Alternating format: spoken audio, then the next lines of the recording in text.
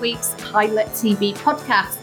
This week, we are enlisting with Ethan Hawke and his group of abolitionist soldiers in the Blumhouse adaptation, The Good Lord Bird, travelling to Italy for Luca Guadagnino's TV debut, We Are Who We Are, and joining Steve McQueen's ecstatic, dramatic, joy-soaked all-night dance party in Lovers Rock. I'm Terry White, and it's all change in the Pilot TV ranks this week. It's our regular host, our Commander-in-Chief, Mr. James Dyer, is on an actual holiday. But I'm joined by two fine men, two great troops, not explaining in sight, I think. What a world we're about to encounter. First, the third edge of our regular triangle, Mr. Boyd Hilton. Hi, Boyd. Hello. Hi. By my reckoning, you have never, ever missed a Pilot TV podcast. No, I haven't. Someone pointed that out on Twitter this week, quite rightly, and it's true. Yeah, I have actually. I think I've actually done a couple from holiday. I did one. Wow. I think I did one from Spain. At one point. That such is, as I said, my devotion to this podcast. Yeah, or my tragic. It's a bit like I don't like it when people have to sit in for me. You know, I feel like that's going to reflect badly on me. They're going to do a better job, and so it's partly that. And I will never miss one ever, probably. It's entirely that, right? Yeah, it's entirely that. It's entirely that. You're going to get someone much better on, and you're going to get rid of me. And yeah, that's the issue.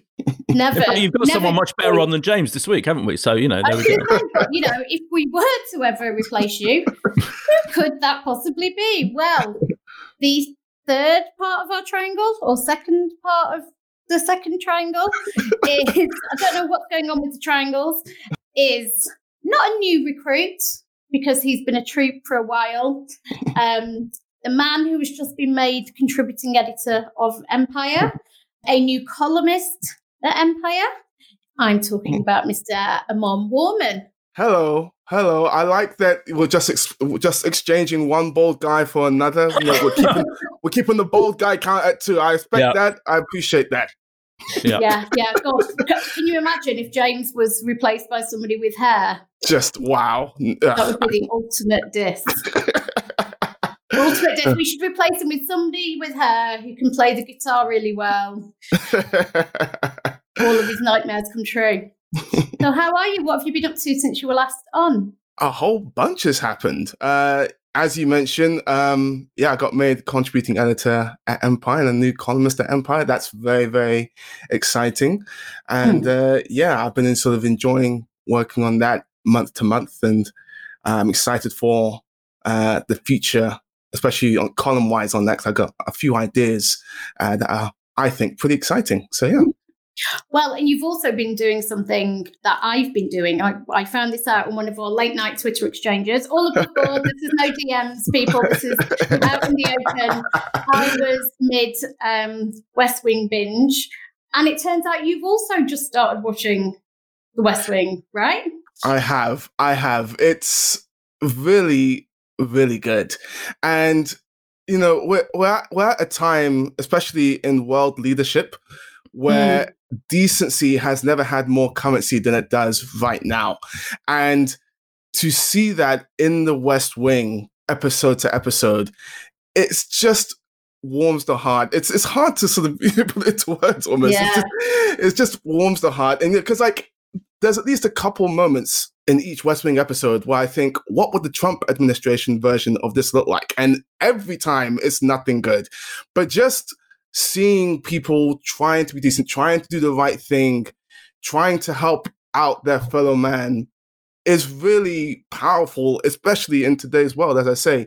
And, just for instance, we're talking about people in government right now who do not care about anyone but themselves. And on the flip side, you watch an episode with Jed Bartlett and some soldiers who he doesn't know personally have just died, or have been ambushed, just died. And the way this guy feels that, he feels it so deeply that he has to step out of the office for a second. Just seeing that is really, really powerful in today's world. And then that's not to mention the great writing, the the amazing acting, the way you really sort of you've latched on to these characters. I think I'm on that season 3 now, and I'm fully, if you say a bad word about CJ, I will personally come and visit you and have a thing to say to you. So, it's just watching that show, especially with everything that's been going on in the past few weeks, really has been really, really good. And yeah, I'm annoyed at myself for not having watched it sooner, but I'm glad that I picked it up when I have. Why didn't you? I'm always intrigued, right? Why didn't you watch it then? I don't know why. I have no good reason. I just didn't. What was the spur for you to start watching it? Was it Terry? Did that inspire you? Or is it coincidence? Because there's loads of people suddenly watching it. I guess is it the arrival on all 4, maybe? I don't know. That definitely helped. But yeah, I'm part of a WhatsApp group with a few nerds, including Helen O'Hara, who obviously swears by The West Wing. And she convinced a bunch of the people in our group to watch The West Wing, and then they were like guilting me into like, why haven't you watched it? Why aren't you watching it? That was a powerful motivator as well. And yeah, around the same time, I saw that you were watching it as well, Terry. And I think I tweeted you sort of a few weeks ago about it. But yeah, I'm glad I picked it up when I did, because especially in the last couple of weeks with the US politics, I needed something good in that realm, and The West Wing definitely delivered on that. Yeah, it's been a proper delight to, when the world's been increasingly awful, whenever Trump does something increasingly awful or something a bit close to home. Obviously, it's been a big week in politics in the UK this week with Lee Kane, the Director of Communications for Boris Johnson, resigning, and now the word that Dominic Cummings is going to be out by Christmas. Merry Christmas, everybody! Merry Christmas! It's weird because I now tune into The West Wing when I need my spirits lifting and a sense that there is still hope and goodness in the world. I have to watch that, 20-year-old or however many year old political TV drama to be able to feel just a smidgen of that hope. Well, that takes us to what have we been watching this week? So what else? Amon, let's start with you. What else have you been watching this week? The other big thing, when I'm not watching The West Wing, if I'm watching TV, I'm watching The Mandalorian, which has been really good. I watched this week's episode this morning. It's the best episode of the season so far, in my opinion. Somebody on the Empire team said it's one of the best episodes. It's episode 3. It's one of the best episodes of The Mandalorian, full stop, across both season. Would you agree? Absolutely, 100%. It's awesome. I just know, especially that show coming when it has is also great because, at least for me, the Star Wars films, especially the final Star Wars film, was not good. I did not enjoy that film. Anytime I think of that film, honestly, the first thing I think about is Kelly Marie Tran and the way she was treated, and that just sets me up on a whole nother thing. But that's for a different podcast. The Mandalorian is really, really fun, and I get the criticisms which some people have in that not every episode moves the plot forward in a big way, although this episode does. But I just like being in that world and being with those characters. I love Ludwig Göransson's theme, and the variations he puts on the theme from episode to episode are really, really great. I can't wait till that score just drops in its entirety online so I can just listen to it on its lonesome, because I absolutely love it. And yeah, it feels very, very Star Wars while also doing its own thing.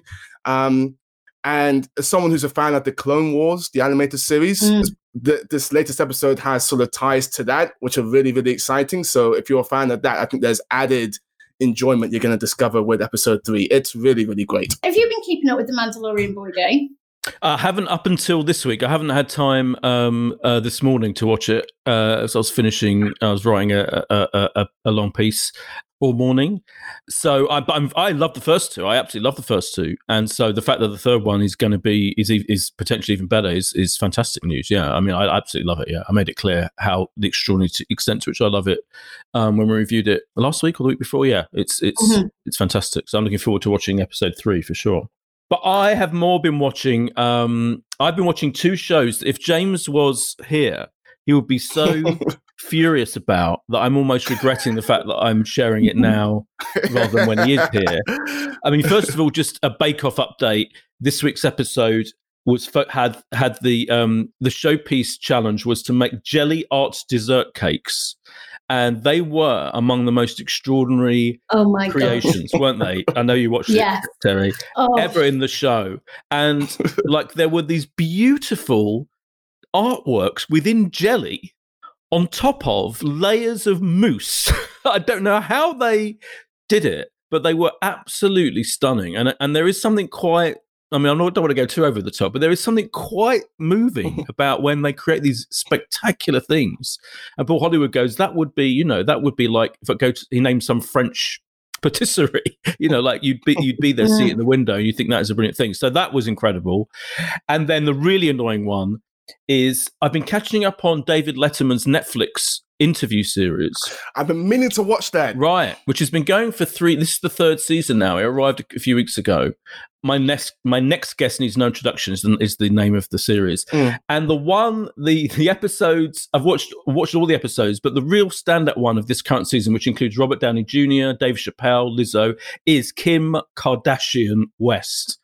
Wow, and really? Yes, because you don't see her interviewed properly. No. This is a 45 to 50-minute sit-down interview talking about her life, how she got where she is today, her father, and his involvement in the OJ trial, her subsequent interest in law, the interest in the trans issues that obviously have affected her family, and Kanye, who's sitting there in the audience, by the way, looking on kind of excruciated by the whole thing, which is really funny. He's literally like kind of scrunched up with a coat over his head. It's brilliant. But she's incredibly engaging and funny and self-deprecating. And Letterman has this brilliant thing where he openly says, look, the reason why I'm interviewing you is because I just don't know anything about you and your world. I can't, he's like, I've never been able to come to terms particularly with that whole area of pop culture. And she's like, yeah. And then it's all about him and us kind of understanding it. And he's great because he's never, ever patronizing. He's like, I'm not one of those people who's going to say, there's no talent to reality TV. And he talks about her, what is the talent behind that whole world. It's really, really fascinating. I mean, the others are great as well, but I was particularly impressed with the Kim Kardashian episode of David Letterman's talk show on Netflix. And how honest was she? Because I always think she's so kind of well trained in the sense of what to say, what not to say. But did you get the sense that he got a real honest interview out of her, or how much was it managed? It didn't feel particularly managed. Yeah, I mean, there are little moments of it where you think, oh, that's a little bit of a like he goes shopping with her in a supermarket and stuff. It's kind of all about trying to get to see what she's really like. And there's moments where she starts crying about a particular story. I feel you got the real her. Yeah, absolutely, I really did. That sounds ace. Have you been watching, either of you, Portrait Artist of the Year? Oh, I'm a bit behind. I'm a few weeks behind. It's good. It's good. Chris Longridge was on it this week, Boyd, and he was in the last series. I think he got through to the semis or the quarters. He did, yeah. And he's back again. There's quite a few people from previous seasons in it again, but it's really, really good this year. Really, really good this year. I too enjoyed Bake Off this week. And then I accidentally watched something last night called Saving Britain's Pubs with Tom Kerridge. Oh, yeah. And I just left it on because there was nothing else on. And it was really, really good. And it's a BBC Two thing. And he basically, he's teetotally sober. And he goes around all the pubs in Britain and basically tries to help them. So it's a little bit like Kitchen Nightmares with Gordon Ramsay, apart from he's not nasty. But it goes to these 3 pubs nationwide. It's mainly set kind of towards the end of last year, beginning of this year. And these 3 pubs that are in trouble for varying different reasons, and goes to try and help them out. But obviously what we're about to do in the programme is hit lockdown and hit COVID. Which is really fascinating. You get to know these lovely landlords and landladies. These pubs are really at the heart of the community. I was getting quite emotional watching it last night, and I'd never even heard of it. So if you want a few more feelings in your life, I would recommend Saving Britain's Pubs. What channel is it on? BBC Two, isn't it? Yeah. Another classic for James that he's missing out on that one. Yeah. Yeah. You know, James is going to be really upset about everything he's missing out on this week, but it was it's classic anti-Dyer content. Exactly. Anti-Dyer content. Right. That's where we are. Any more on what we've been watching this week? No, I think that's it. Mm-hmm. Right. So let us go to the listener question this week, and we had loads and loads and loads. So thank you to everybody who submitted a question. I think we've got enough to keep us going for the next decade or so. But I went with a question from Will Kitch, who says, what show that you consider great has an episode that is unquestionably awful? I think actually an episode or a storyline. So something that we love that just made some terrible decisions. And I'm going to start, and I talk about this pretty much every episode. But I'm going to talk about Buffy. And I'm going to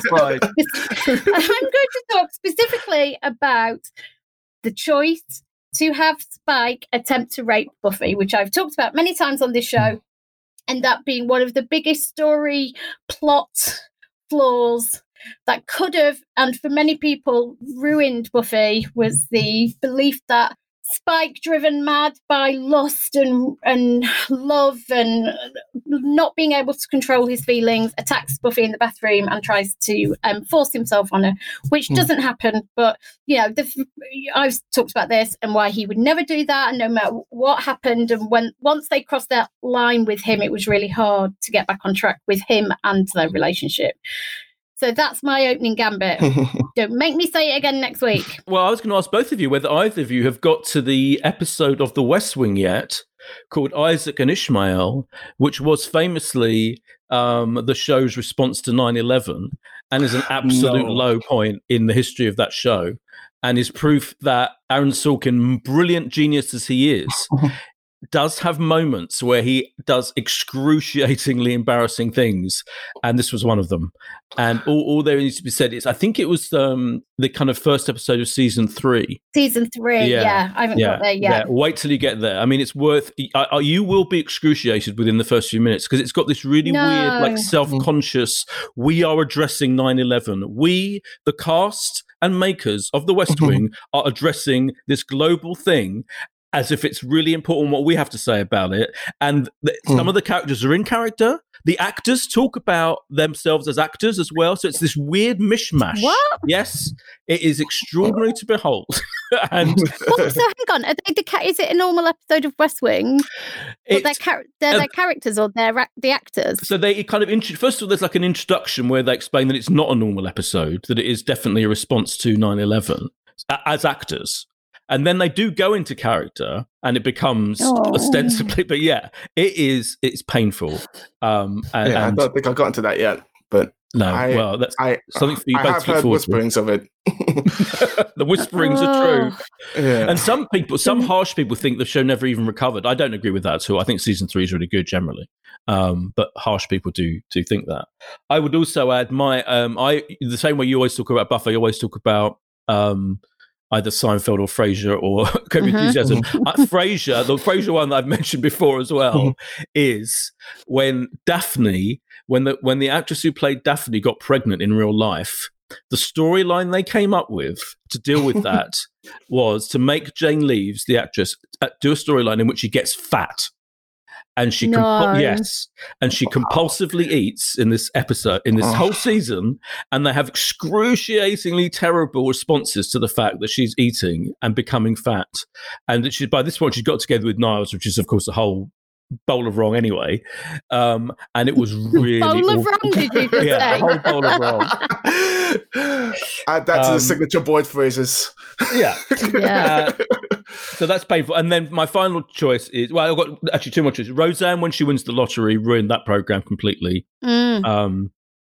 It completely ruined the whole point of it, which is about this working class family, this gritty comedy. At that point, you did not see, very rarely did you see American working class families in primetime American network television. And then she ruined it by winning $100 and something million in the lottery for a whole fucking season. And then that turned out to be like a dream or something. It was completely awful and ridiculous. Yeah. And finally, my final choice is they're in 13 Reasons Why, which isn't a great show, but it is a show that I think a lot of people got a lot out of, and I think it had a lot of good stuff for teenage viewers, and a lot of kind of dealt with things very interestingly. But in its third season, it had this storyline where one of the characters, Justin, got HIV, AIDS, and dies. He dies of AIDS, spoiler alert.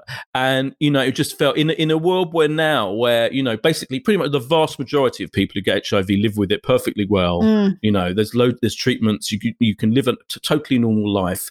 And to have a character, and his character was previously like a sex worker on the streets, and he called it from drug use. It just felt really dated. It felt like something out of the late 80s. And to have that in the middle of this, in fact, it was just the climactic episode of season 3 was truly diabolical. Oh, Aman? That's a lot. Somewhat predictably, I'm going to talk about Batman the Animated Series, which is one of the best animated series of all time. It's something which I still enjoy watching today. Obviously, it sort of started in the 90s, and it's sort of one of the things that people say about it is that it appeals to a wide range of a wide audience, not just to children. Except for this one episode, which does pander to children. It's called I've Got Batman in My Basement. The problem with it is that it doesn't focus on Batman. It focuses on these two kids who help Batman. Basically, one of the kids is an aspiring detective. He happens upon a Batman and Penguin fight. Penguin knocks Batman out with this gas.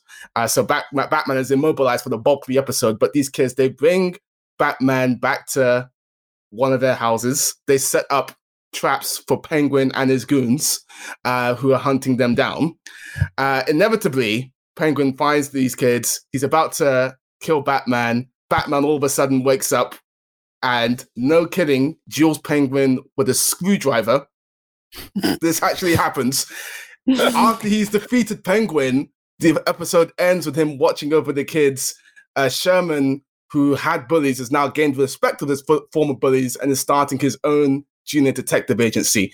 It is so out of touch with the entire rest of the show. Like, I've watched all these episodes many times over, but I will never return to this one. It's even been disowned by Bruce Timm. He's one of the co-creators of the show, who has correctly stated that the script and the story are terrible. And what's more, this episode, in its sort of airing order, was followed by Heart of Ice, which redefined Mr. Freeze and is one of the most critically acclaimed episodes of the entire series. That came right after this episode, which is everything that the rest of Batman the Animated Series isn't.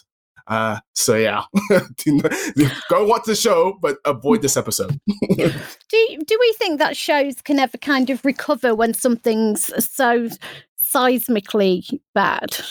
Yes, because I mean, in the case of Batman the Animated Series, for instance, that was a bad episode, but the quality and the consistent quality of the rest of the show, ensured that it still retained its audience. It's when you have a succession of bad stuff, whether it's a bad storyline which reoccurs, or multiple bad episodes in a row, when you start to get in danger. But I think one aberration, people they can recover from that.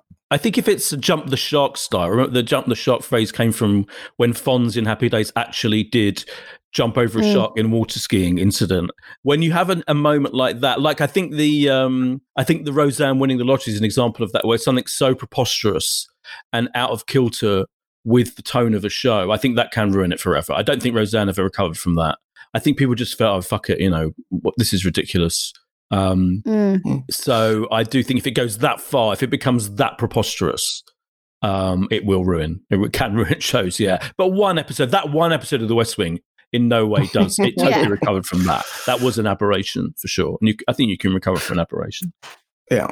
I suppose it's how much it destroys the foundation, right? Because Roseanne is entirely about class. It's entirely about working class. And you take that out of it, or you alter that permanently, and that takes away the whole thing. It's about its USP. Like, without it, what is, because then that's just like any other sitcom you see on your TV screen, right? Yeah. But I think there's also ways, especially when it's kind of, you're about 2/3 of the way through, and sometimes they'll throw one in because you can tell they're either trying to kind of desperately bring in a new audience or give it some kind of new life or take it in a new direction, which sometimes works, but you can risk tanking the entire thing. But it's, Amon, with yours, that sounds just like one standalone shit episode. So I'm thinking about Ally McBeal, right? So Ally McBeal, when they decided to give Ally McBeal a daughter, spoiler, but basically she'd had her eggs frozen and oops, accidentally one got made into a human child who is now running around looking for you and is a teenager. The whole thing about Ally McBeal was she was single, she was always grappling with commitment, with marriage, with kids, making those massive life choices that women have a certain small window to make, the whole career thing. And then they just chucked a fully grown teenage daughter in her direction, which completely kind of threw out all of these things she'd been grappling with for pretty much the entire series, answered all of those questions, resolved it, completely changed that character, because I think they were trying to give the show a new lease of life. And then you end up with something entirely unlike the thing you've been watching for 5 years. And there's no way back out of that then. What are you going to do? Like, give the daughter away again? Like, that was quite an extreme example, though, to be fair. That is an extreme example. I was thinking of that. There's the episode to your earlier point about can it recover? There was the episode of Stranger Things, wasn't there, in the first season when Eleven goes off to meet her kind of siblings, her similarly powered, and that was in the terrible. Second season. Second season. You're right. Sorry, second season. Yeah. You're right.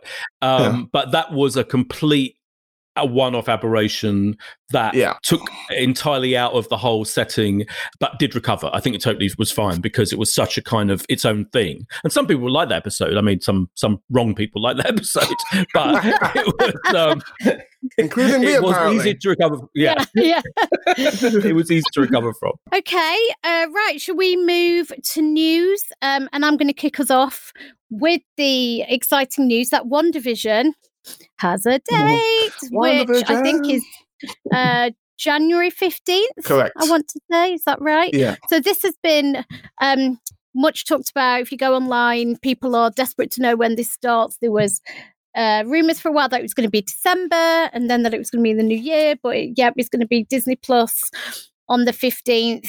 I am still really excited for this. I think it's so conceptually ambitious. So many questions, obviously, about what is this reality, if it is reality. And I think it just looks, from what we've seen, the pictures we've seen, the trailer, that kind of I Love Lucy thing it's doing with different decades and what that might look like in the 60s and 70s as well as the 50s look we've seen. I think this is really exciting, and really from a story perspective is really them continuing to push it. I mean, we're not going to see a Marvel movie on the big screen still for some time, but when you see, look at what they're doing with Mandalorian every week in the Star Wars universe, and this just feels like it'll give the Marvel wider cinematic universe a whole new lease of life. Are you guys excited? I'm more intrigued than excited at this point. Yeah. Because just going through sort of the other Marvel Disney Plus shows that are on their slate, this one wasn't high up. Like The Falcon and the Winter Soldier is the one which I'm really dying to see. Yeah. But as you mentioned, we haven't had any Marvel MCU content this year. This is the first time that's happened since 2009. And I, for one, am gagging for MCU content. You could make a Howard the Duck movie. At this point, I'd be like, hook it to my veins. This film was better than when Captain America lifted me on there. 5 stars. I'm on Woman Empire magazine. That is what my review would be like right now. I need Marvel content in my life. So come on with it, WandaVision.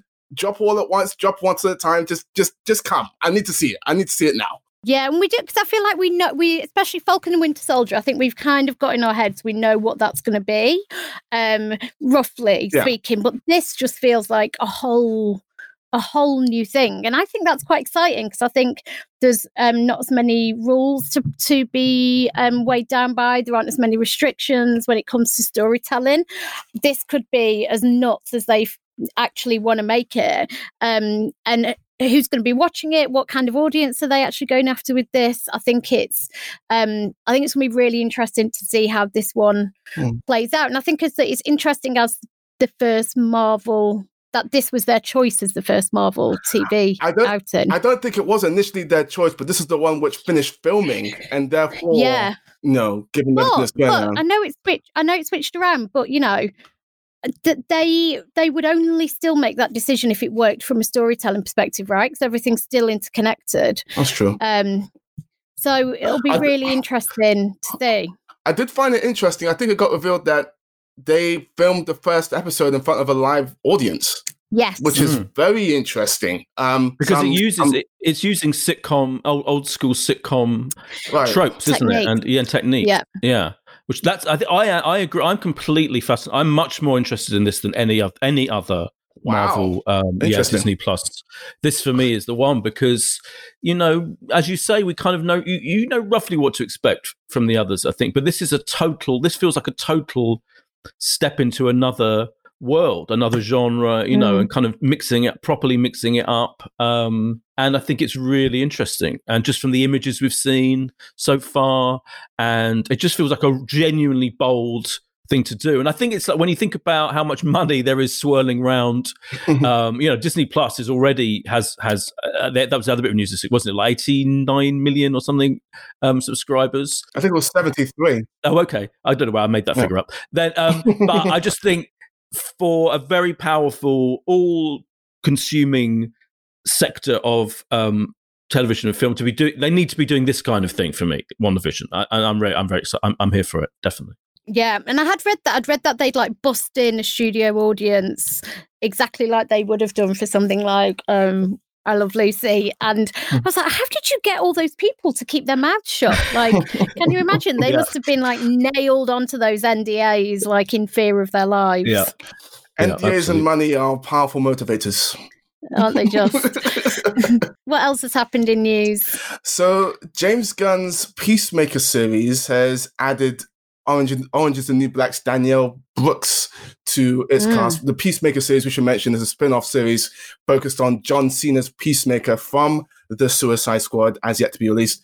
All 8 episodes are going to be written by James Gunn himself, and he's planning to direct a whole bunch of them himself as well. So this is exciting news. I think it'll be either more exciting or less exciting once we actually see the Suicide Squad and get a good look at John Cena's character. But I'm happy for Danielle Brooks. I didn't watch Orange is the New Black, but I did see her in Clemency, which is a film that got released in the UK earlier this year, stars Alfred Woodard, and just one of, I think, the best performances of the year. The fact that she wasn't nominated for an Oscar last year is an utter travesty, but that's a conversation for another time. But Danielle Brooks, she really has the chops. She has like maybe one scene in that film, but it's an incredible scene. And just off the back of that, I'm excited to see what she does in this series. We should also mention that Peacemaker has also added Chris Conrad, Jennifer Holland, and T-1000 himself, Robert Patrick, to its cast as well. Well, and she is. I did watch her in Orange is the New Black, and she is a force, isn't she, Boydie? Because I know you watched it. She's phenomenal, all as well. She's a remarkable actor. So that is exciting. Yeah. What else? Friends reunion news. Did you see the Friends reunion news? So the long. Is this the old reunion? This is the old reunion that was due to happen in March of this year, and then along came a little virus to ruin the whole thing. Mm-hmm. What are you talking about? Everything's fine. What are you talking about, boy? Oh yeah, sorry. I haven't seen any virus. That's the excuse they've used. Spoiler.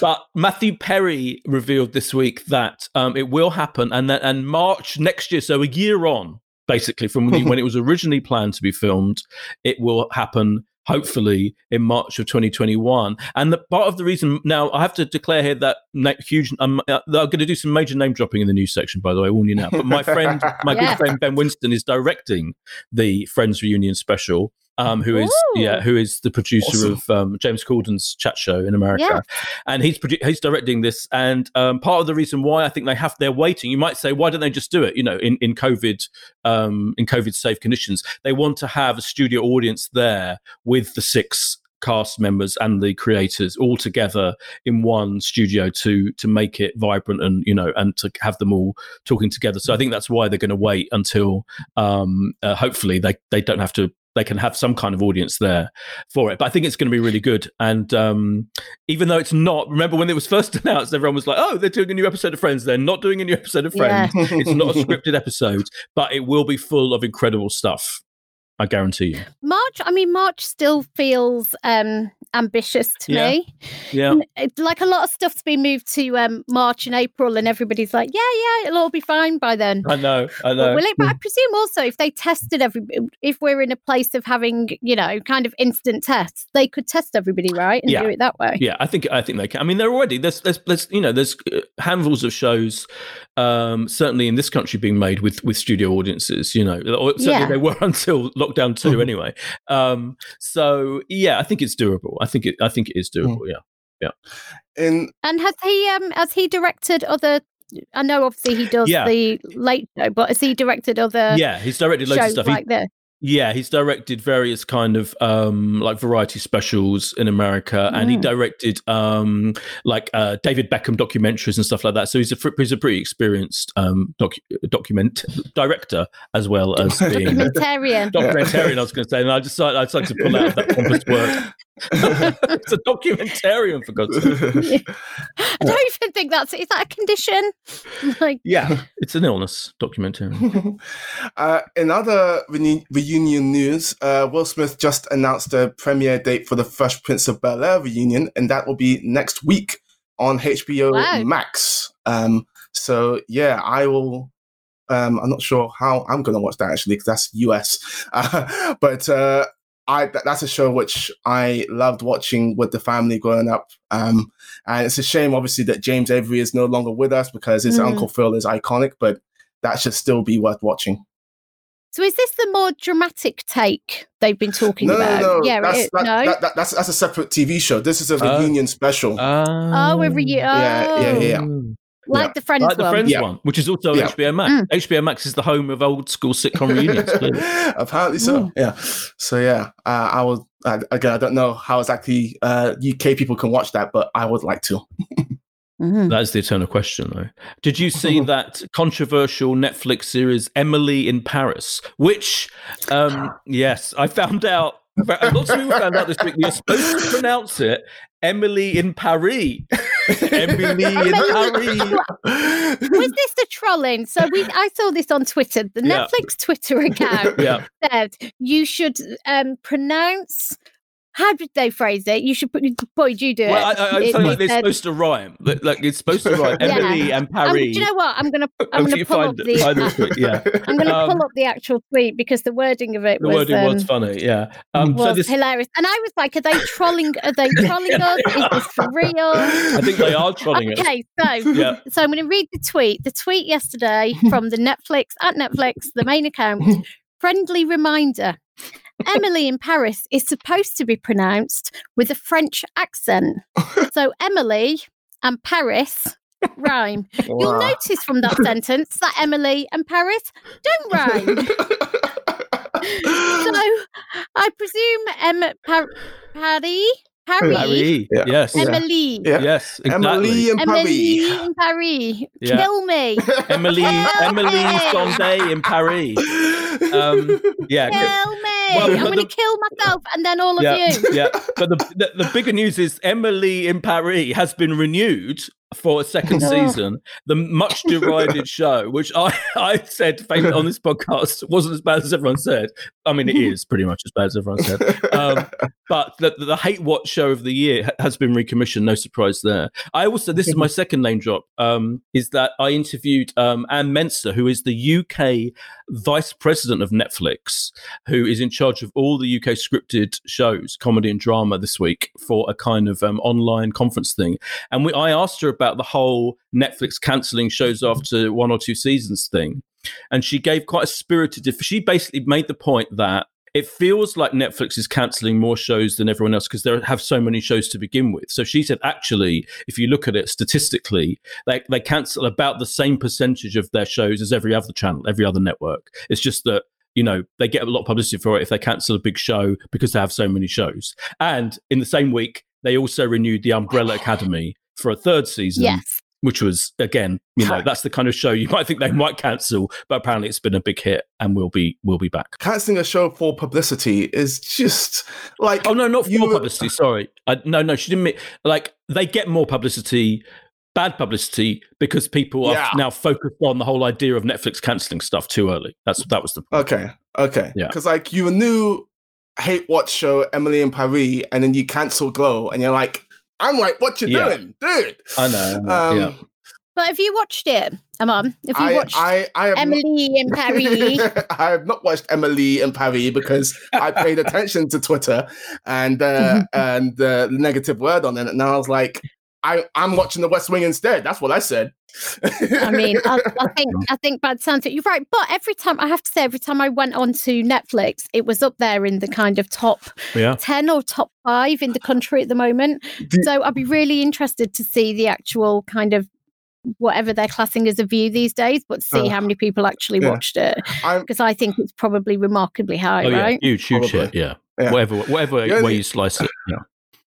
There's a Netflix show which is tempting me to sort of put The West Wing on pause for a bit, which is The Queen's Gambit, which I haven't started watching yet. But I'm a big chess fan. It's a little trivia for it. When I was growing up, I used to go to all the chess tournaments and compete and all that sort of stuff, and with all the time clocks and everything. So just on that level, I wanna watch it. Oh but my I'm also God. a big fan. You have to watch it. You have to don't know my chess. I last played chess when I was about 8, but it is fantastic.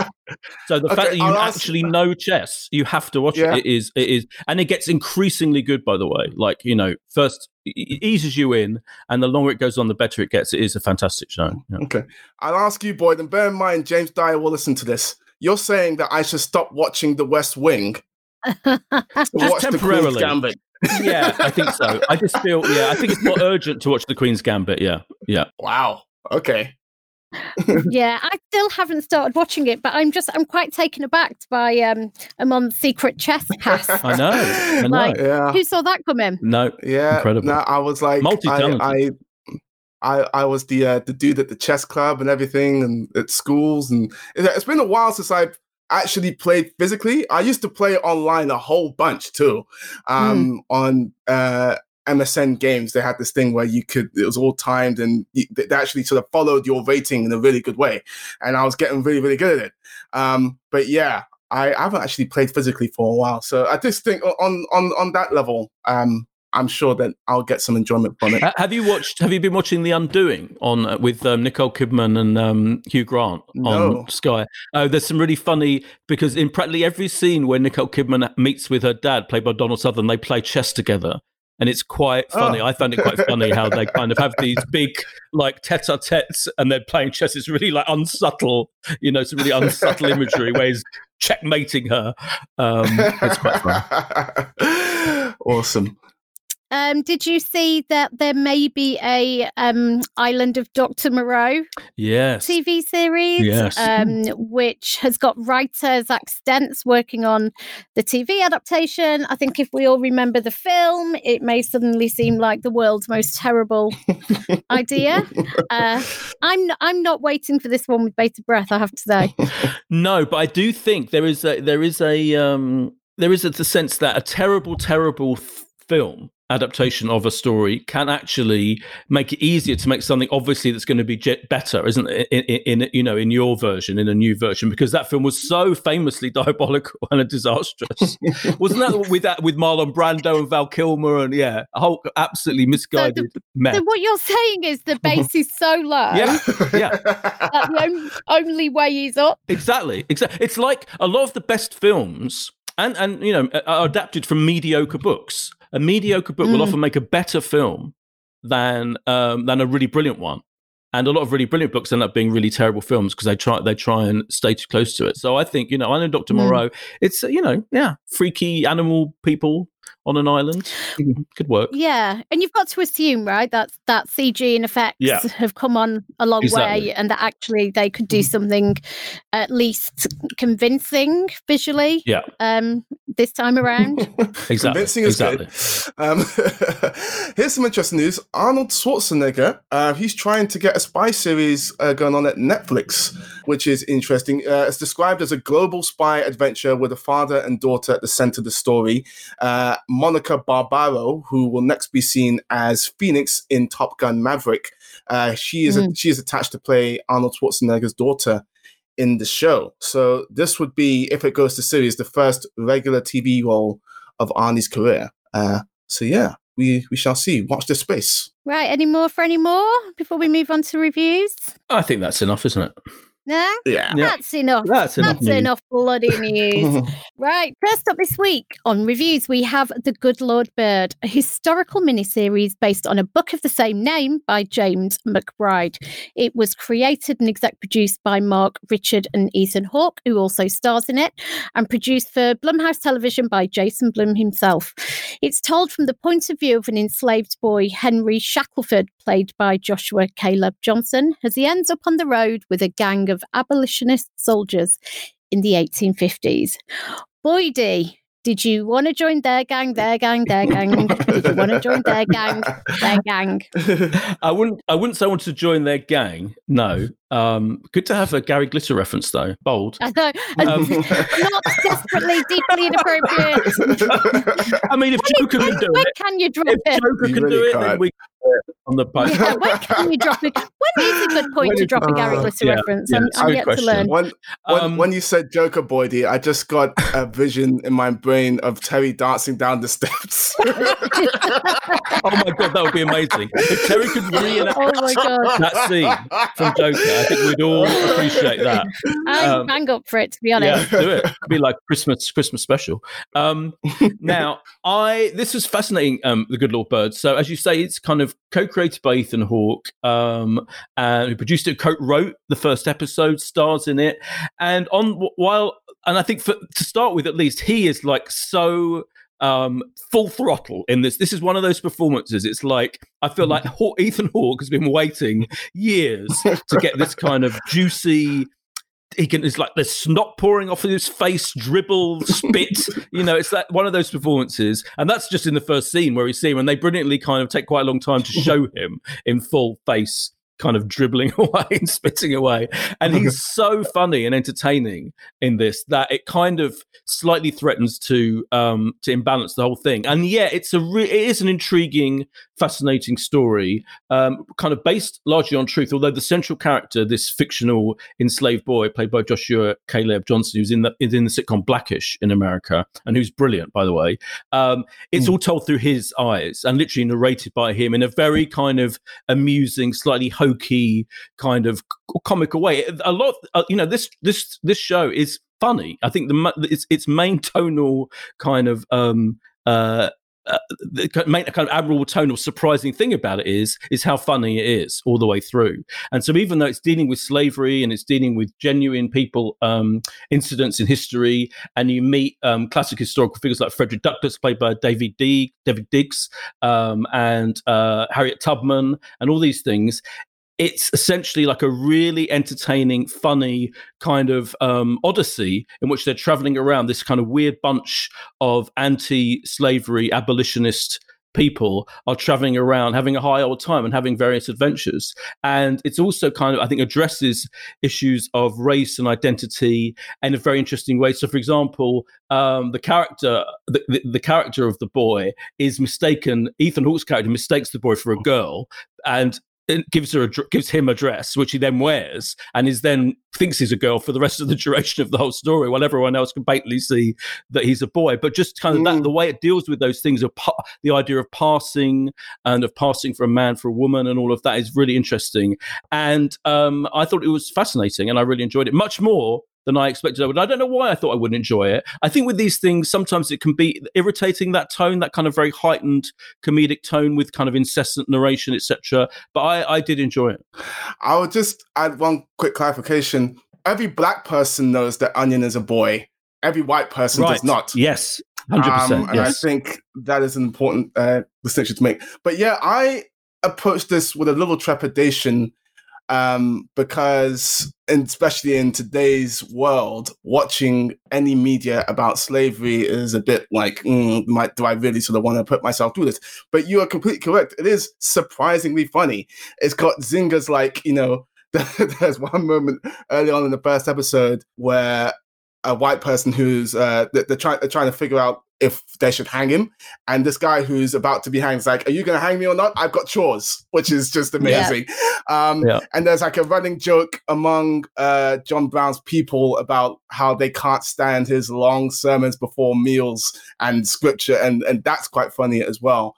I think the thing which impressed me most about this is how self-aware it is from the get-go. Like one of the things which would come up with this show is John Brown being, really the original white savior.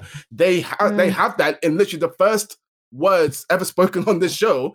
It goes like this: some black folks loved him and they think trouble needed to be stirred. Some black folks hated him for thinking that he was some sort of white savior. That's the first bit of dialogue in the show. These guys are really clued in to the dangers and the pitfalls of what they needed to avoid. So I like that. I also was very impressed by its scope and execution. The murk, the dirt, the sweat of their surroundings really comes through the screen. And you're completely right about Ethan Hawke. This guy is one of the most versatile actors working today. I would not be surprised if he screamed himself hoarse on this show, because he's screaming a lot. But he's very, very entertaining. And just that mix, which you wouldn't think would work off the face of it, but the mix of the performances and the levity, which is very well judged, I think, and in addition to all the self-awareness of the show, really impressed me. Yeah, and I think it was really interesting in terms of allies and what makes allyship, and as you say, Amon, kind of the work it does about white saviors and all of that. It was just a really interesting take and had a real resonance for now. But Ethan Hawke, I mean, look, he is probably only been better, I think, in First Reformed, and actually there is not a small amount of crossover in terms of those roles, but he's spitting, he's sweating, he's bleeding. He acts with like every inch of his skin and every single bone in his body. He is absolutely extraordinary, and I love the tonal weirdness. The way they are with Onion, as they call him, like just some of the dialogue between them, some of the kind of little offhand quips, the reference. I just thought it's so brilliantly judged. The darkness, it's incredibly violent, but it's also incredibly funny. Some bits are just really hard to watch because they are quite traumatic or quite violent, but then it'll flip in the next second and be incredibly funny in quite offhand, weirdly. So I was saying, I wasn't sure that I was going to like this, and I absolutely loved it. I just thought it had a verve and an energy and a boldness. I loved it. I loved it. I'm going to keep going with this one for sure. The only other thing I'd add is that I like that it is timely, but it doesn't shove the timeliness down our throats, but it's there if you want to join the dots. And the thing which really sort of resonated with me is a line, I'm not sure what episode this is in, but John Brown, at one point, he says, "I've been called crazy before, but I know there will be no friendship with the slave-holding man until he is soundly beaten, holds himself accountable, and asks for forgiveness." And given some of the rhetoric which we've seen over the past couple of weeks, that is a lesson which many in US politics would be wise to heed, because the people who are trying to reach over the aisle, this isn't a simple policy differential. This is people on the other side. They don't care about you. They mean you harm until they fix that and within themselves and reach out and ask for forgiveness themselves. Nothing is going to change. So stuff like that, there's more timely lines and timely lessons to take, but it doesn't shove it down your throats. And I always appreciate media which handles contemporary sort of timeliness in that way. Absolutely. Right, and that is The Good Lord Bird, which is on Sky Atlantic and Now TV, 9:00 on Wednesday. Next up, we have the second in Steve McQueen's Small Axe series. This film takes place over the course of one drama-filled night at a West London house party. Amon, did Lovers Rock your world? It did. It rocked my world and then some. It's so good. Just to tee it up a little bit more, we follow Amara J. St. Auburn's Martha as she sneaks out of her family home to go to a party in 1980s West London. And during the course of the night, she meets Franklin, played by Michael Ward, and the connection they form may last longer than the night, if you know what I mean. Now, I've been thinking about how to review this film because I could talk about the amazing chemistry between Amara J. St. Auburn, a newcomer who I'm expecting big things off the back of this, and Michael Ward, who of course first caught my eye with Blue Story last year, and he recently won the BAFTA Rising Star Award. One of the great things about Small Axe, by the way, is how it's cast veterans as well as up-and-comers, which is something that Steve McQueen was very excited about.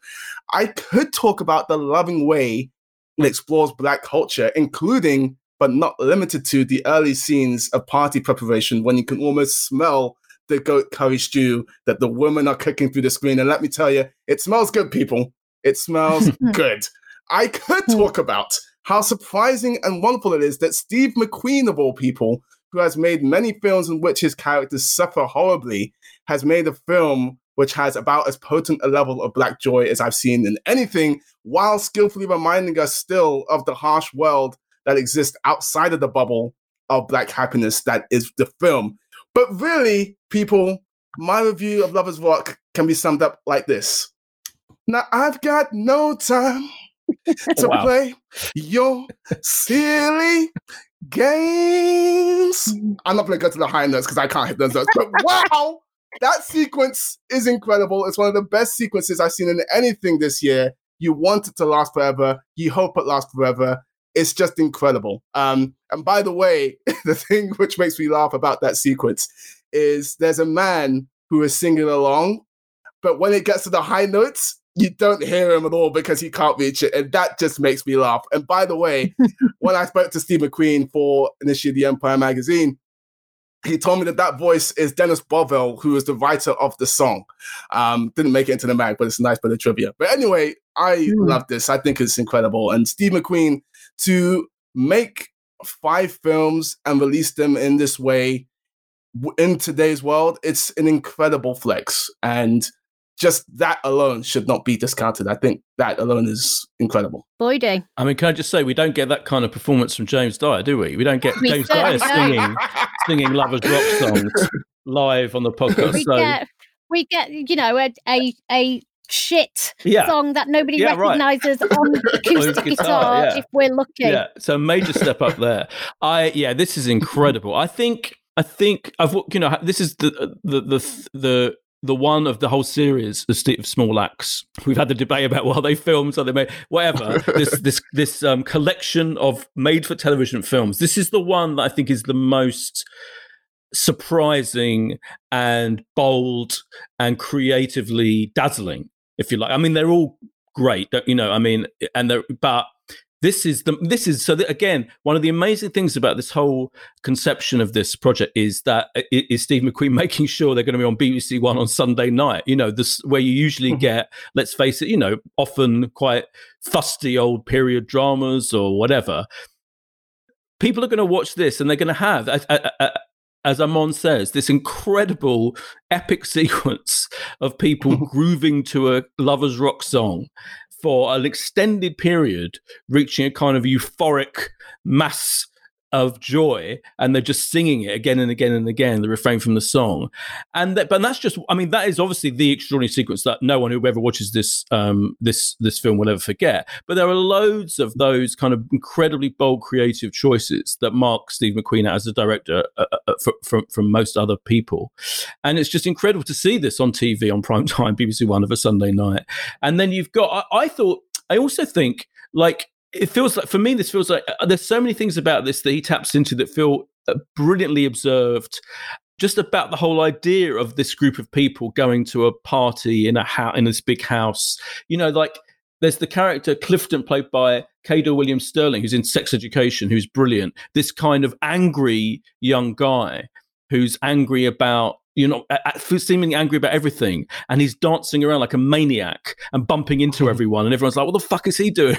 And like we've all seen that kind of person in this context. I felt like it's got so many kind of ideas that you're like, yeah, we've seen those people in this situation, in a party in a big house where there's the music, and there are loads of those moments. There's a very disturbing, but I thought brilliantly dramatized moment of sexual assault, which I think is just fascinating, dealt with. And you thought, he somehow managed to, him and his co-writer, Caution Newland, somehow managed to pack so much into this 70 minutes, so many ideas, so many characters, and at the center of it is, as Amon says again, just these two people finding each other on this one night. And it's told pretty much most of it in real time, and you barely even notice that it just plays out over an hour in these people's lives, mostly, and it's incredibly beautiful to watch and incredibly thought-provoking and fascinating. Yeah, it's so sensual and soulful and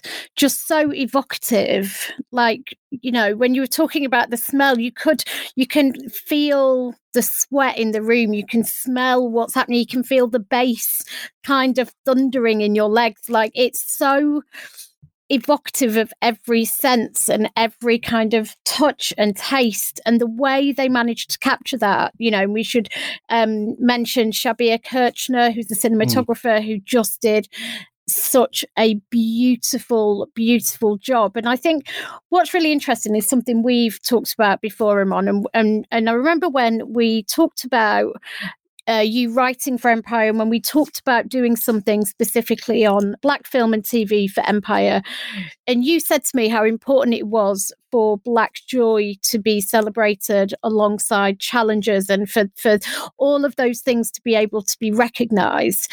And it's something that's really stuck with me. And what Steve McQueen has done in this with Small Axe across all five is exactly that, which is, when you think about this after Mangrove and the kind of breadth of experience he's reflecting here, the true reality of Black culture historically in this country, but these moments and evenings of joy, and as you say, there's obviously moments of racism present and sexual assault, but it doesn't overwhelm the entire film. It's dealt with, and then you kind of move on, and it's this sense of, there isn't kind of a traditional 3-act structure where there's this and then there's this and there's a resolution.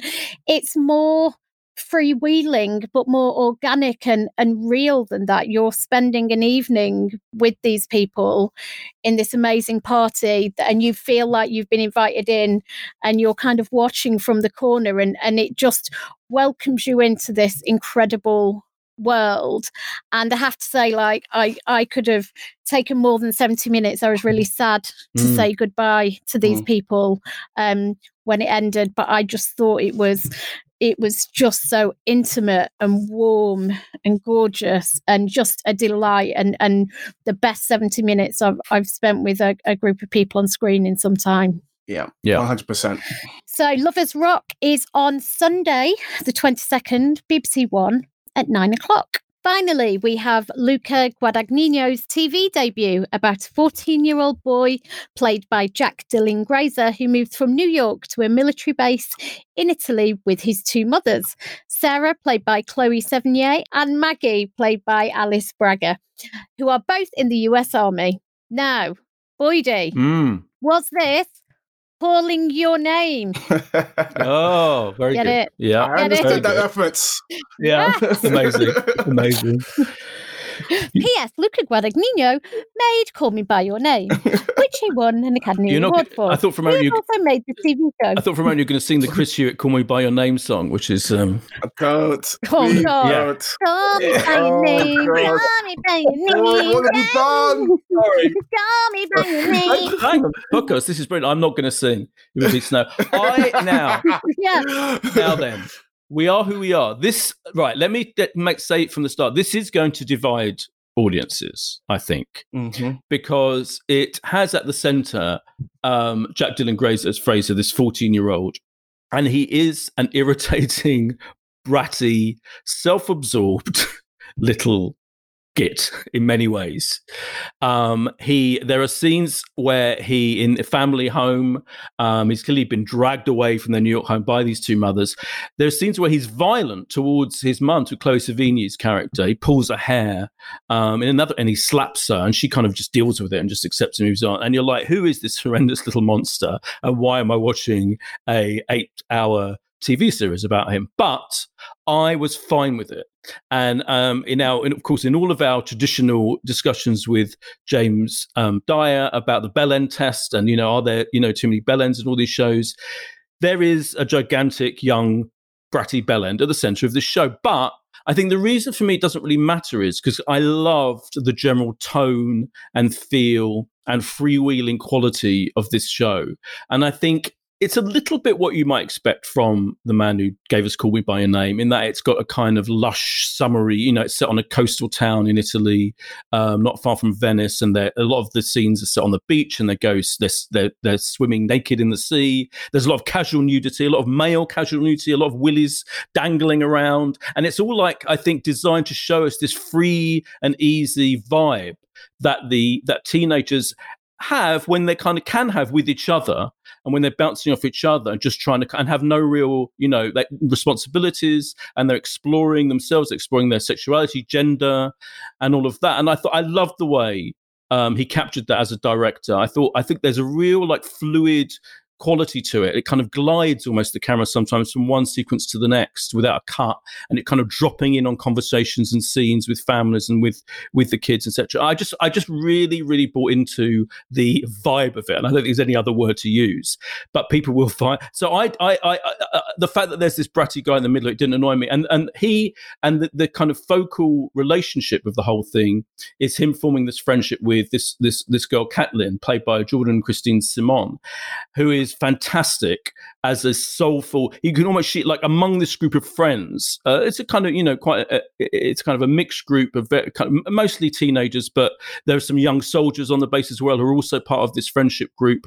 But feels like immediately he is drawn to her. Fraser is drawn to her, and I think it's because she's got a kind of soulful quality to her. She's dealing with another bratty boyfriend who's a bit of a git, and she kind of trying to extract herself from that relationship. She's exploring her own gender. Sometimes she kind of calls herself Harper, and she goes to visit a kind of bar where she feels like she's trying to meet girls and meet other girls and women, and that's dealt with really interestingly in a really kind of, I don't know, like a cliched, really original, I thought, convincing, authentic way. And that this relationship that slowly forms between Fraser and her is really interesting. At first, they don't really like each other. They find each other a bit annoying. But as the series goes on, I've watched 4 episodes of the 8. They become closer and closer, and they're kind of exploring each other's ambiguity and identity. And he is attracted to men and women at the same time. It's all that. It just feels to me, it feels a very pertinent portrayal of a generation of young people for whom there is a kind of freedom, and also maybe something scary about that freedom at the same time, as well as delving into their relationships with their parents. And their parents are often oppressive figures. Like her dad is a kind of weirdly this militaristic figure who's resentful of the fact that Chloe Sevigny is coming and taking his job, basically. There's a lot of anger, particularly among the parents, which I thought was fascinating. I just really, really liked the tone of it, as I say. And the episode 4, for example, the freedom I think that Luca Guadagnino has given himself with this series. Episode 4 is basically just one long party, a bit like Lovers Rock, funnily enough. And in some ways, it has as euphoric moments as Lovers Rock. There are some beautiful little slow motion things where he's just observing these people having fun and having kind of, having a good time, and just that kind of hedonistic vibe. There's a lot of similarities in that episode between these two, and not quite reaching the brilliance of Lovers Rock, but I really loved it. So I am fully on board with We Are Who We Are.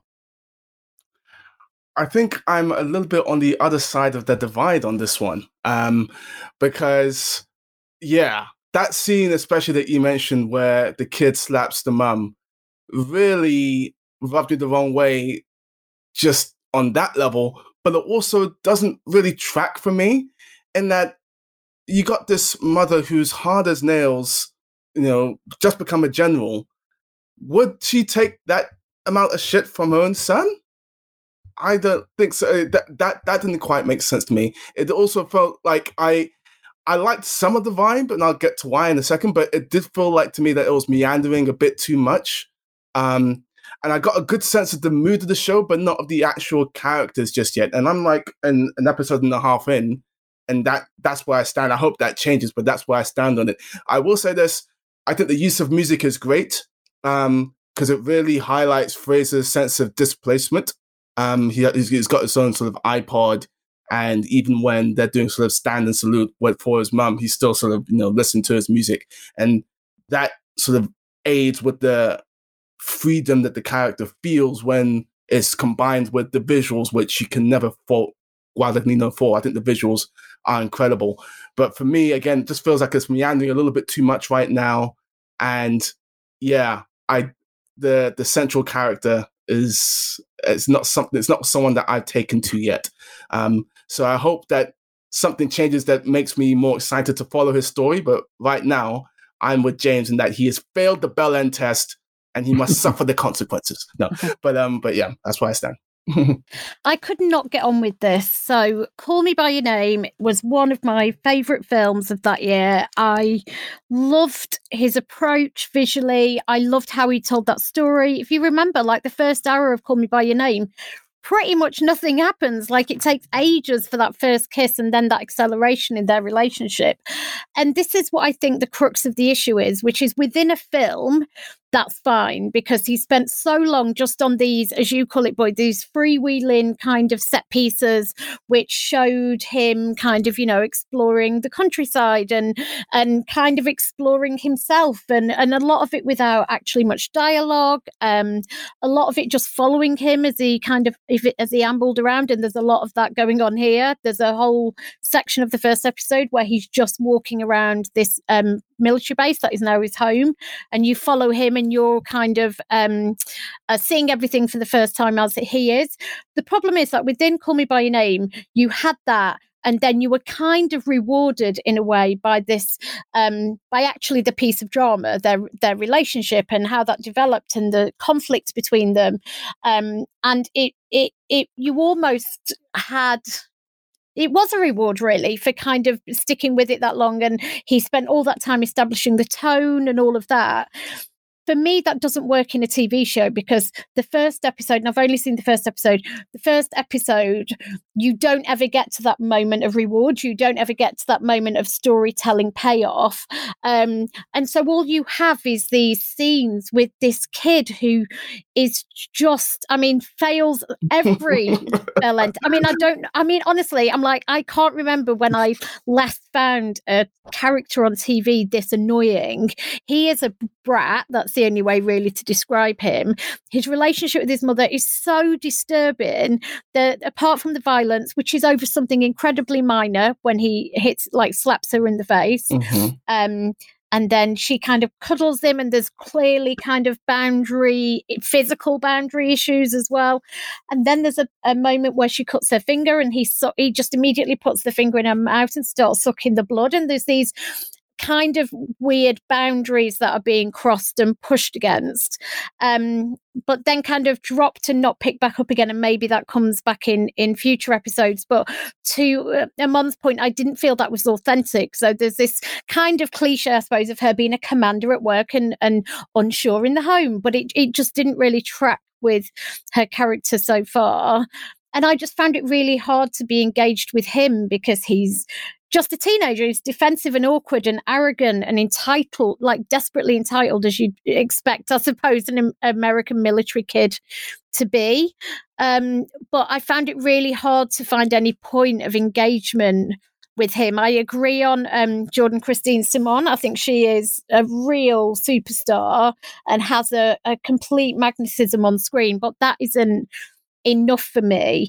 I did think, I thought the way it engaged with gender and sexuality was really interesting, and that felt more authentic to me, kind of the fluidity around it, the representation of queer culture, that all felt very authentic to how I think kids of his age see that kind of stuff, and that felt really real to me.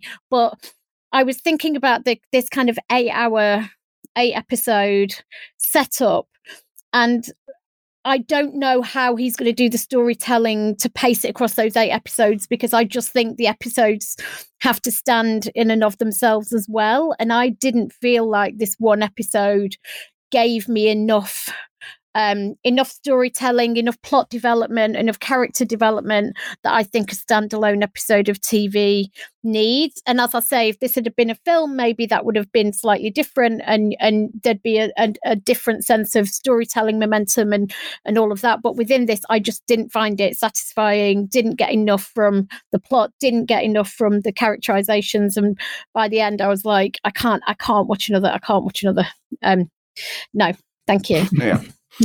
No, thank you. Yeah, I take all of that on board, and all I would say, I think it is. I think there are enough of the characters that are really interesting, and there's enough that it's discussing and showing and talking about for me. So episode 2, for example, retells pretty much the whole of episode 1, but from her point of view, from Caitlin's point of view, which is really interesting and which is really well done. So structurally, the series is it is a kind of an 8 episode hangout movie, really. You know, you are just hanging out with these people, and it's absolutely going to be personal preference whether you can bear that, which you clearly both of you can barely bear. I just found myself. Do you know what? I think there's one cat. Corey Knight plays Craig, who is the older brother of her annoying little boyfriend, and he is so brilliant. He's so his attitude to life is so beautiful. He's a soldier, but he's kind of the one who he stands over all of these younger characters, all these teenagers, and tries to resolve their issues and tries to bring them together and tries to calm them down. Actually, there's a lot of just calm down, and he's such a beautiful character, so brilliantly done, that he actually was kind of one of the main reasons I really, really stayed with it. I mean, I did enjoy it anyway, but he's phenomenal. And as it goes through, the party revolves around him, and the episode of Party revolves around him and what's happening to him. So there was just enough for it for me to stick with it, and I more than stick with it. I embrace it fully.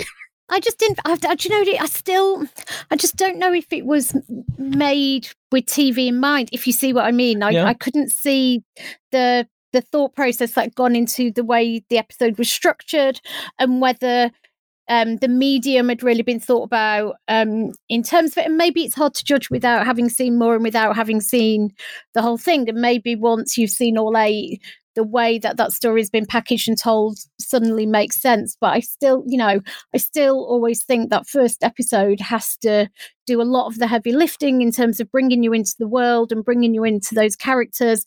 And it reminded me of the first hour of Call Me By Your Name, but then you don't get the rest of it to kind of follow up. And that's what I was struggling with. So it may be a different conversation once. Actually, I was going to say once I've seen the whole thing. I'm not going to watch the whole thing. I think it's deliberate. No. I think it's absolutely deliberate, non-traditional. He's not following the rules. He's absolutely not. Yeah, I think he sees the whole thing as, I'm going to, the freedom to tell the story how the fuck he wants, and not and that either will work for you or not. And I can see. Yeah, I think on a basic level, it's the narrative is incredibly loose, and but those weird moments that you took, those are the kind of things I like. So I like the weirdness of that freaky, violent. I thought that was really interesting. There's more moments like that all the way through. There's just little moments you're like, what the fuck is going on here? And for me, that's what I really like, those that strangeness. I think there's a way you can follow the rules while still obeying rule number 1, which is, with the first episode, give me a reason to keep watching. And this failed at that. So yeah, and I think those I don't mind weird bits of telly, but when they're just kind of done and dropped like that, I always like it to be like serving the big story or serving the kind of character in some way. And they're really disturbing. Actually, they're not. Then it's not even that it's the most shocking thing you'll see on screen. For example, I suppose it's the flippancy in which they're used and then kind of left that it really kind of surprised me, I suppose. And I suppose you can, if you wanted to, Boyd, you could watch the entire thing in one go and treat it more like, an extending rolling narrative, because it is going to all be dropped on BBC Three iPlayer, right, on Sunday, and then airing episodically on a Tuesday at 10:45, as they've done with a few things recently. I think Normal People was done that way, and I May Destroy You. Actually, I May Destroy You famously wasn't, was it? I May Destroy You was strictly weekly. Episodically, that was episodically. Yeah, but you're right about this. I watched the first 4 episodes pretty much in one go. I did, and I absolutely did not regret it.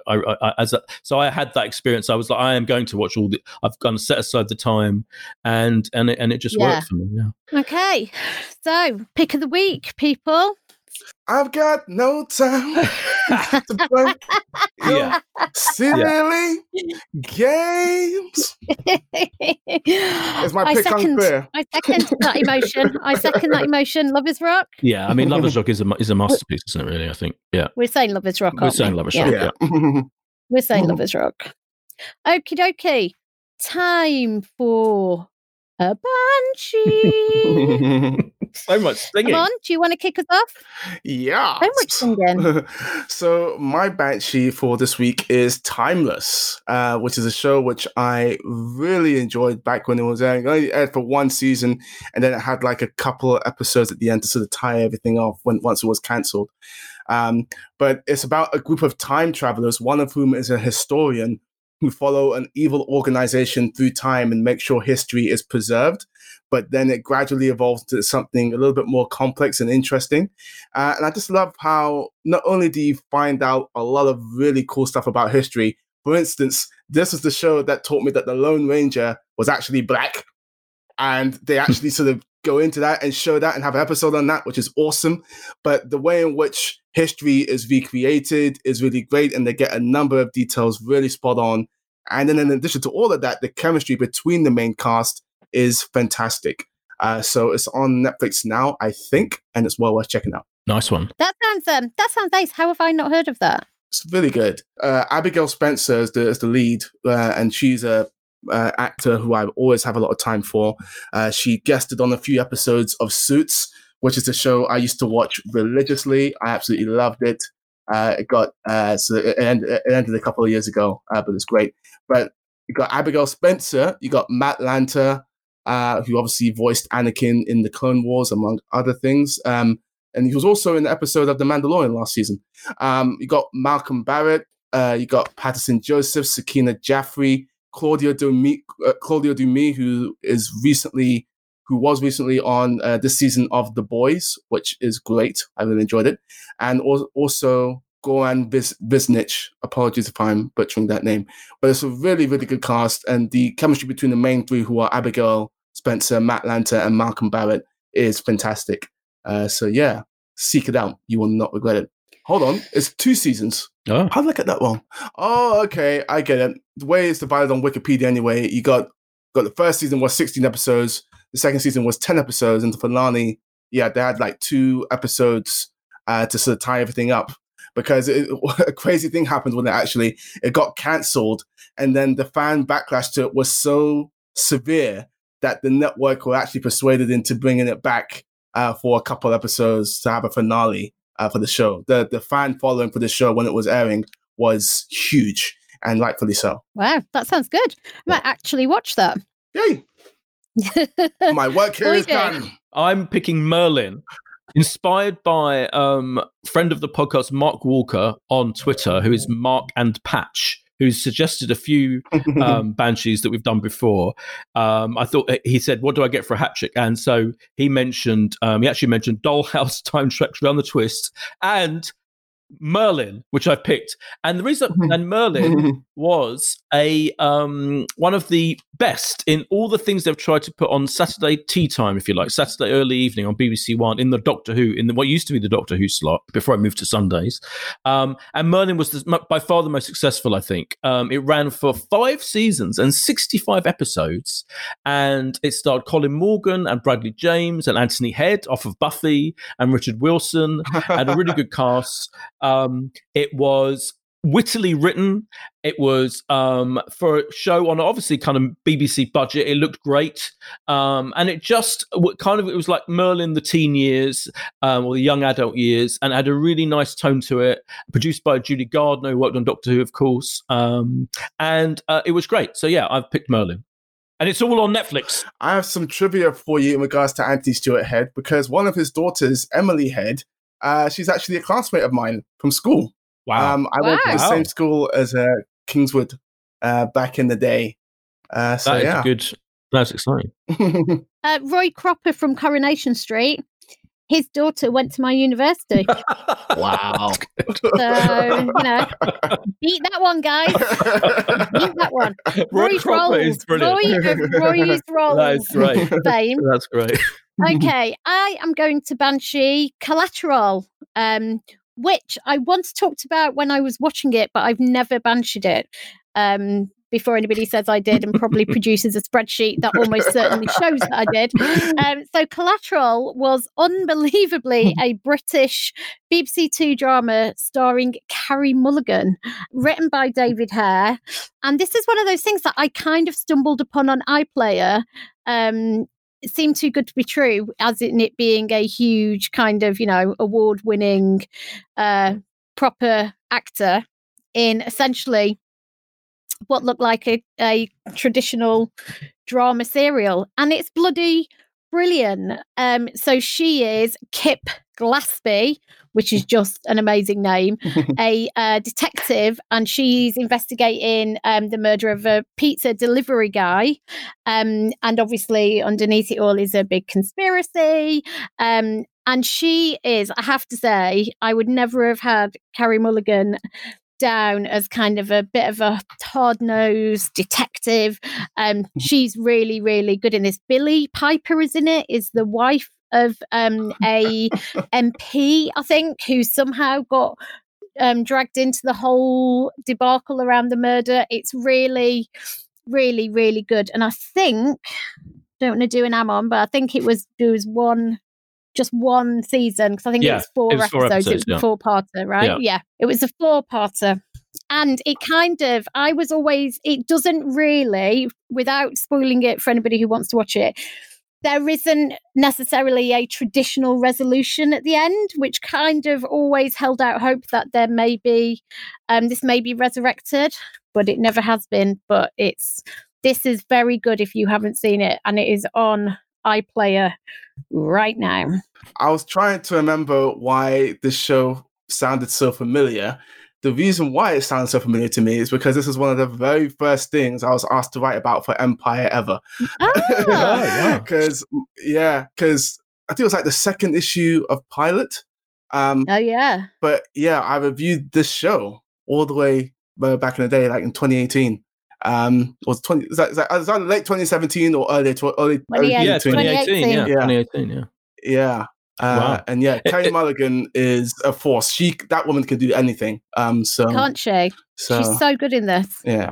It was basically the forerunner of this year's Roadkill, which we reviewed a couple of weeks ago. But it is so much better than Roadkill. It is better, isn't it? Yeah, it is better. Yeah, it's kind of the acceptable face of David Hare 4-part BBC One thrillers. Because Roadkill also has a rather unsatisfying ending, it has to be said, and an annoying jazzy soundtrack, which I don't think Collateral had. Thankfully, Collateral just had a more interesting. No. I think Collateral just had more interesting characters, didn't it? Yeah, just more kind of. Yeah, and she's really good. She's great. She's really good. And Billie Piper, this is probably, we've had her this year in I Hate Susie, right? And everyone's like, oh yeah, Billie Piper's a really good actor. And I remember when this aired, and everyone was like, who knew Billie Piper could actually act? And it was like, no, she's always actually been able to act, but she's really good in this. If I remember rightly, a chain smoking, slightly. Yeah, right. What's the word? I don't want to be offensive and say, but she's basically a hot mess. Even though I've banned the phrase hot mess on this podcast, she is a hot mess. Yeah. She is a hot mess. Do as I say, not as I do. Exactly. Right. Well, thank you for listening. That is it for this week, our James-less episode, which may have had less James, but had loads more singing. So I think you've done well out of this scenario. Now I'm going to go home and read some iTunes reviews. If you would like to add to those iTunes reviews, we would love to have 5 stars off you. So please trot over now and give us those 5 stars and say nice things about us, even James. Next week, we will be back with the bell end himself. Less singing, more bell ends. It's the Pilot TV podcast. Pilot out.